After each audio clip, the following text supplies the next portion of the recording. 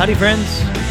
Welcome again to the Mic Check, the podcast where we seek to strengthen the church to make a stronger defense of the faith by biblically checking the unbiblical.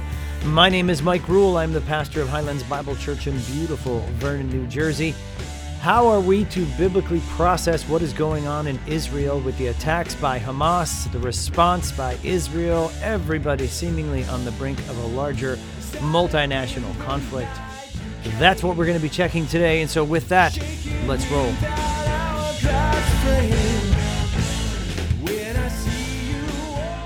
What happened recently? Well, unless you've been living under a rock, you know that on October 7th, thousands of armed Hamas fighters blew holes in the wall between Israel and Gaza, and with other fighters in a huge coordinated attack, thousands of missiles being fired into Israel, people dropping from the sky with parachutes, motorcycles, air, land, and sea, killing close to now 2,000 Israelis, wounding many thousands more, of which, of course, are not only men, military men, but women and children. And on top of that, taking hundreds of hostages, which we've seen just horrific footage of in the news. The world has been shocked by the utter brutality of these events. Israel has, of course, responded immediately with thousands of missiles that just have already just incurred lots of destruction over in Gaza, with much more suffering on top of that. And Israel seems to be getting ready for a full-scale ground invasion of Gaza, and the world is basically holding its breath. Many people are saying World War III is inevitable because, of course, there are larger nations that are attached to everything that's going on. We have the United States, of course, backing Israel, and by all accounts, we have Iran backing Hamas and probably Hezbollah and other terrorist organizations. And so it is definitely a unique time and definitely a concerning time. And I think we all feel some anxiety about it. But our job here on the Mic Check is to check what is going on biblically. And if we just kind of back up just to set the stage here, a brief history on Israel and Gaza. Of course, there's been a long history of conflict between Israel and all of their neighbors. Israel itself was the promised land that God gave to his nation, Israel, after waging the holy war on Canaan. God originally gave that land to Israel. And yes, of course, you could say, yes, but they were Canaanites there first. Well, yes, but that was the reason that God chose that land, was God was waging a holy war against the Canaanites because of their sin, their iniquity, their idolatry, and he was going to give Israel that land. Way back in Genesis 12, God called Abraham, a pagan, of course, from a land very far away from Israel, and gave him this promise. And I'm going to read it from Genesis chapter 12. Genesis chapter 12, we read, "The Lord said to Abram, 'Go from your country and your kindred and your father's house to the land that I will show you, and I will make you a great nation. And I will bless you and make your name great so that you will be a blessing. And I will bless those who bless you, and him who dishonors you I will curse. And in you all of the families of the earth will be blessed.' So Abram went as the Lord had told him, and Lot went with him. Abram was 75 years old when he departed from Haran. And Abram took Sarai his wife, and Lot his brother's son, and all their possessions they had gathered, and the people that they had acquired in Haran, and they set out to the land of Canaan. When they came to the land of Canaan, Abram passed through the land to the place at Shechem, to the oak at Moreh. And at this time, the Canaanites were in the land. And the Lord appeared to Abram and said, 'To your offspring I will give this land.' And the Lord appeared to Abram and said, 'To your offspring I will give this land.'" I just said that, sorry. "So he built there an altar to the Lord who had appeared to him." So right from Genesis, we see that the Lord planned on giving his nation, Israel, this land. And so in the biblical worldview, we have to start there. When we start about who owns the land, whatever, originally God gave it to Israel. And of course, Israel has had conflict ever since. They came into the land in conflict, and they've known war ever since. Israel's very good at war. Eventually, of course, Israel was expelled from the land under the judgment of God for their sin and idolatry. They were exiled by the Assyrian Empire first, and then southern Israel and Judah they were exiled by the Babylonian exile. They did make some returns, as we see in the book of Ezra and Nehemiah. We fast forward to the New Testament. Israel was under the occupation and control of the Roman Empire, and that's important to know, is that after Israel's exile and whatnot, the Promised Land, Israel, Palestine, whatever you want to call it, has been the possession of many, many empires over the years. And so in the New Testament time, Israel was, of course, under the occupation and control of the Roman Empire, where some Jews had eventually resettled in and around Judea. Christianity had become dominant, but Israel, or Jerusalem rather, was destroyed in 70 A.D. by the Romans. Israel had been overrun and dominated after that by many empires over the centuries. If we fast forward to the 7th century, for example, Islam begins to spread. The Dome of the Rock is built in Jerusalem on the ruin of the Second Temple. But we also saw, according to history, that there are three of the world's largest, the three largest religions in the world, Judaism, Christianity, and Islam, living together under the Ottoman Empire in Israel. Fast forward to World War I, we have Zionism. We have people wanting to create a Jewish state in Israel and settle there. And after World War I, they started to do that as the Ottoman Empire then was destroyed and the British Empire took over there. After World War II, Jews fled the Holocaust for Jerusalem. And the British Empire basically turned it over to the UN after World War II. And we see in 1948, of course, the big event, Israel becoming a state. After the British Empire left, they declared themselves a state. This, of course, led to another war. A ceasefire agreement gave Israel the majority of the land. This is where we see the West Bank being occupied by the Arabs. Egypt occupied Gaza. There were close to 1 million Palestinians who were expelled from Israel at that point. Fast forward to 1967, another war, the Six-Day War. Israel won, and they took back those disputed territories. They took back Golan, they took back the West Bank, and they took back Gaza. We have then Muslim-backed Arab forces coming to some sort of power and influence in the 60s and 70s. We have the Palestine Liberation Army. They warred against Israel to get their territories back. And basically, fast forward to the Oslo Accords, which further split up the disputed territories, which from my research looks like that's kind of where it ended up today. And Hamas started after they took power from the PLO. They split from the PLO and they gained authority.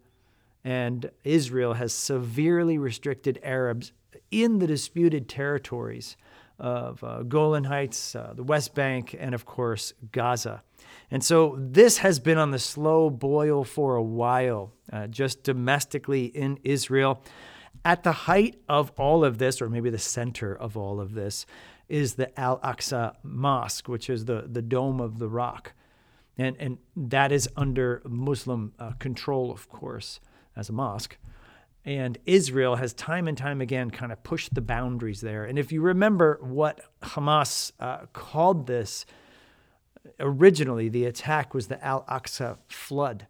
And so you could see that it's tied directly to this kind of, they made statements of, it stops here. They've gone too far for too long. And so we can see that Hamas is simply just trying to make a move here to get their territories back as they see them as their territories.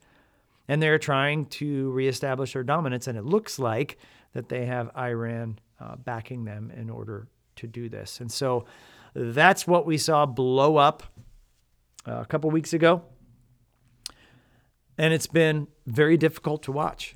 It's been nerve-wracking to watch. It's been gut-wrenching to watch the suffering, frankly, on both sides that we see. Of course, with Israel now firing thousands of rockets into Gaza and seeing the destruction over there, they're still humans. They're still image bearers, so it's no easier to look at suffering in Gaza than it is, on the Israel side as well. So a couple things. How do we check this biblically? Okay, and this is really important because basically anytime anything happens in Israel, and especially it seems like this time, because this is an event of such magnitude, Israel has not seen this loss of life in a conflict since the Holocaust, I believe. So this is huge. This is very historically significant. And so, of course, people are saying all kinds of things about what the Bible says about things like this. And so first, just a couple things. I don't really have these numbered. 1, 2, 3, 4, 5, 6. Looks like there's about 7 things here for us. If I miscount, I'm sorry. But the first thing to think about is know your biblical and world history in context. As mentioned, Israel has been at war since they settled in the Promised Land. And so this, in a sense, is nothing new. Israel being attacked is nothing new. Even, unfortunately, the brutality that we see. Now, the scale of killing, of course, technology and military advancements, missiles kill more people and we have more deadly weapons than we did in Old Testament times. But just the brutality of things in people attacking Israel is nothing new. There are very graphic passages recalling the gory events of the wars in Old Testament Israel, some of which we've even seen again in this conflict, the killing of infants, for example. What is new, of course, is the scale of casualties in light of recent history, and we said that. But also we've got to realize when we look at the biblical history, the world history in context, guys, this is so important. Israel today is not the Israel of the Old Testament. Israel today is not the Israel of the Old Testament. The Israel of the Old Testament, the Bible, even in the New Testament, right, was judged by God when Christ came to earth. He ended the Old Covenant by fulfilling it, and he started the New Covenant. So we talk about an everlasting covenant that God has with Israel. In one sense, yes, that's true. And we have to look at it, somewhat in covenant theology, that Christ fulfilled that covenant. And so therefore, kind of the other thing is that covenant's no longer in effect because Christ fulfilled it. So Israel of the Bible was judged by God when Christ came to the earth and ended the Old Covenant by fulfilling it and starting the New Testament. First, the leaders of Israel were judged. We can go back to Matthew 3:7. Even John the Baptist, right before Jesus comes on the scene and starts his ministry, he says in Matthew 3:7, he saw the Pharisees and Sadducees coming, and he said to them, "You brood of vipers, who warned you to flee from the wrath to come?" The wrath to come is Jesus judging them as leaders and ending the Old Covenant by fulfilling the New Covenant. Then, of course, the people of Israel were judged when the temple fell in AD 70. Nothing could be more clear that the Old Covenant has been fulfilled and is no longer in effect when the temple itself is a pile of rocks. There's no more priests. There's no more sacrifices. There's no more any of that. And that was the judgment that came in AD 70. And that we'll talk about in a little bit. But that's maybe where a lot of people get tripped up, is things like Matthew 24, which is predicting the destruction of the temple in AD 70, not Jesus' return for the most part. And so takeaway, right? We cannot conflate the current modern day Israel with the Israel of the Bible. We have to know our biblical world history in the context of God's plan of redemption. Second, know your biblical worldview. And when we see stuff like this happen, we see people dropping biblical worldview words like evil. Even the president of the United States suddenly comes out and declares this as evil. But hold on. Okay, once you drop that word evil, now you're in the territory of a biblical worldview. Because if you're going to call something evil, you need a standard of evil. And the only standard of evil is, guess what? God's law.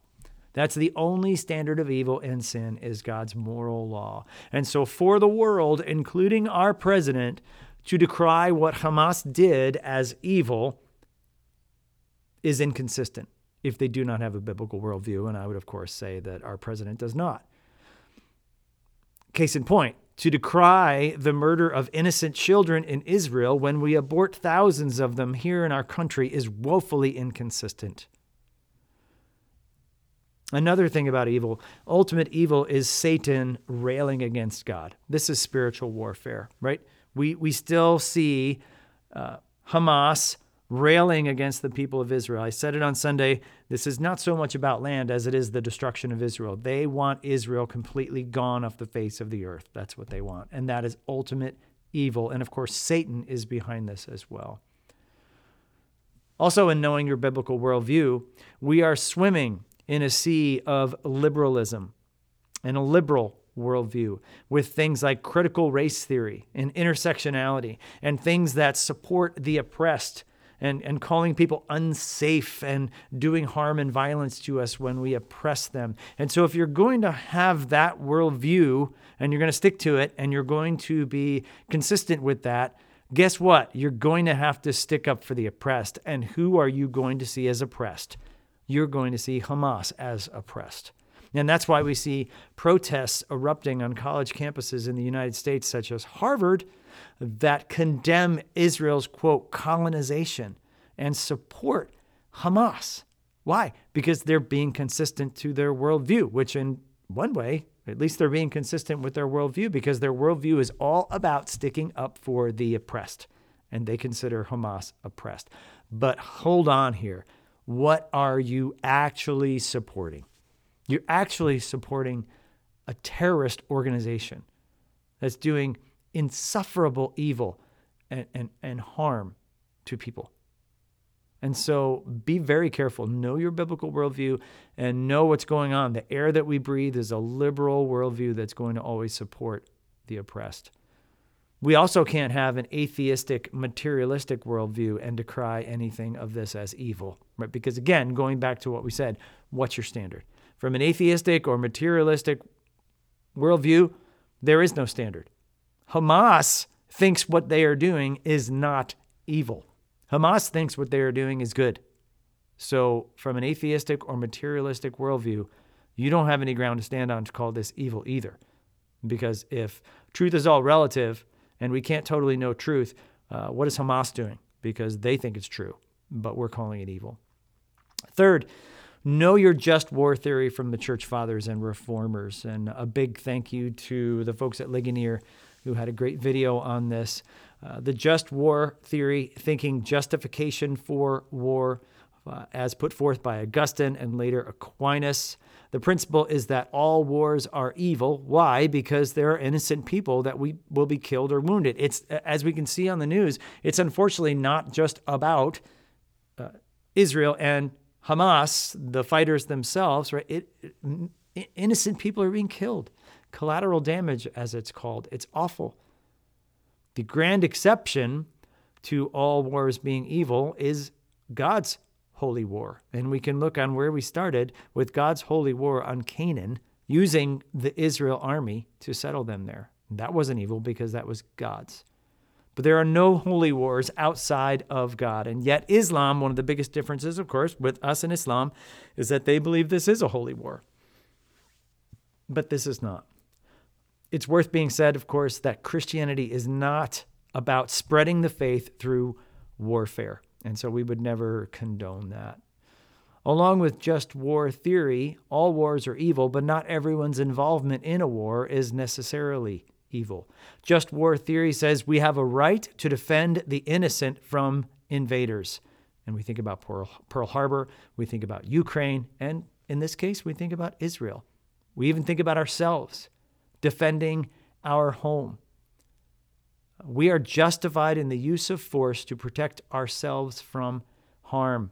Psalm 18:34 says that he trains our hands for war. War is all over the Bible. We see it.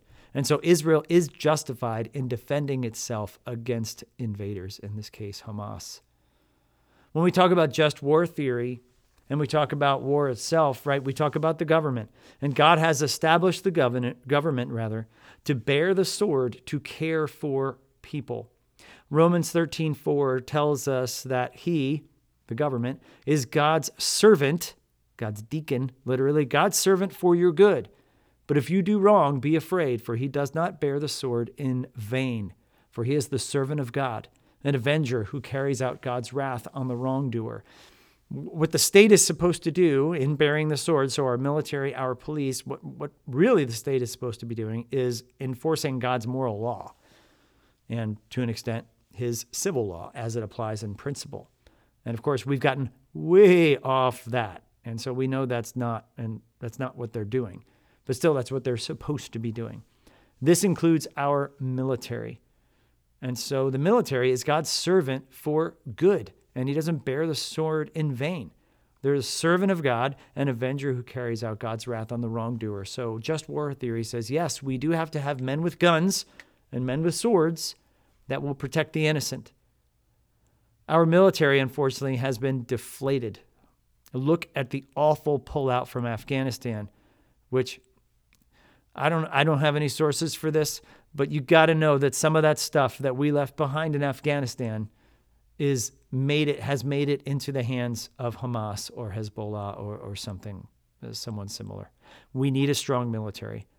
This means we need strong, physically strong, spiritually strong, emotionally strong men. This means we need a government to be strong and to support them. Third, we need to know biblical eschatology and prophecy. And this is really important. And this might be the bullseye for a lot of people, right? Because we open up YouTube, open up Twitter. Well, don't, unless you want to get mad. But you will see people saying all kinds of things. And even in casual conversation, right? People will say, well, we must be near the end now. Look at what's going on. Is this a sign that the end is near? Keep in mind where we've traveled already. Israel has been at war since its inception. People attacking Israel is nothing new. And then ask yourself, well, what specifically are you talking about? What biblical prophecies are you speaking of? Again, if you're talking about Matthew 24, if you're talking about nation rising up against nation and wars and rumors of wars, that was fulfilled. That was fulfilled in 70 AD when the Roman Empire came and kicked in Jerusalem's front door and wrecked the temple. You can go there today and still see it. It's a pile of giant rocks. And remember, wars happen every day. Wars and rumors of war happen every day. This is just a really big one. And so is Jesus' return nearer? Does this indicate that Jesus' return is nearer or imminent? Well, there's a generic sense, overarching sense where we can say, well, yes, because every day Jesus' return is nearer. But in a larger sense, in a specific sense, I would say no, because what evidence do we have?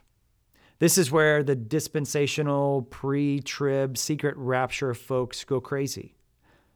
Say that this tells us that the end of the world is very near, that we are living in warp speed, that prophecies are being fulfilled before our very eyes, and the signs are all there. Except if you look into that theology, there actually are supposed to be no signs, because Jesus is supposed to secretly appear and secretly take the elect, his church, away before the tribulation.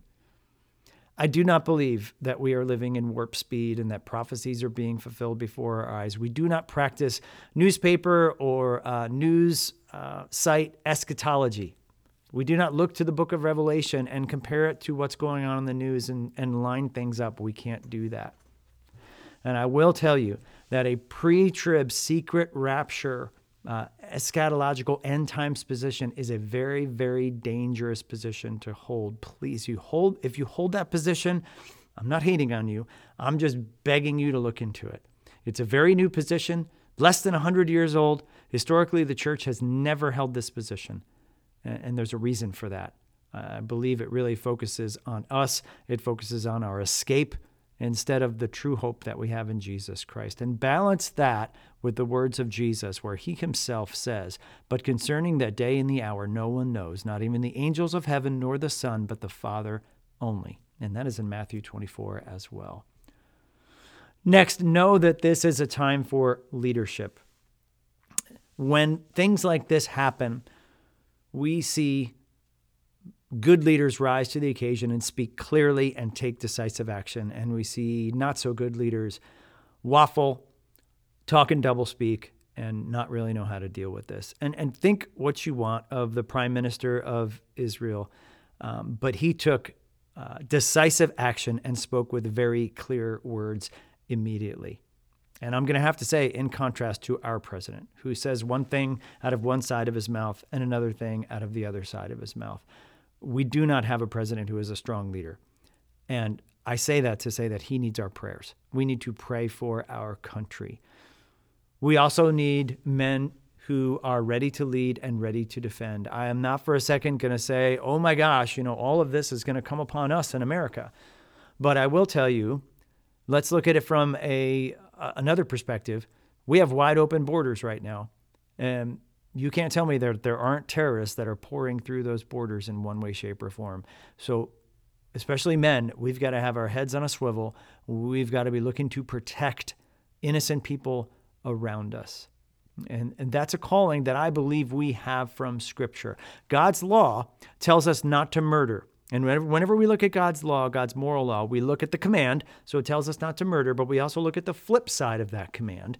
And so what does that mean? That means we do everything possible to protect human life, all human life. That's why we care about abortion. That's why we care about sexual trafficking. That's why we care about our senior citizens. Why? Because people are made in the image of God, Imago Dei. And so, yes, let's call it what it is. I believe that's a biblical reason that we need to be ready to protect ourselves. We need to not worry about just protecting ourselves or even one's family, which yes and amen to those, but any innocent life. And I believe according to God's law. So it is a time for leadership. It's a time for men to be ready to protect. We need everyone to understand the times without panic.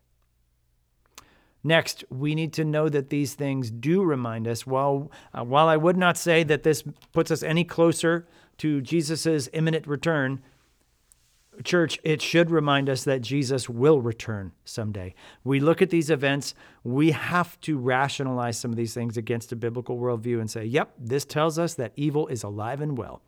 Like we needed a reminder of that, but we just got a really sobering reminder of that.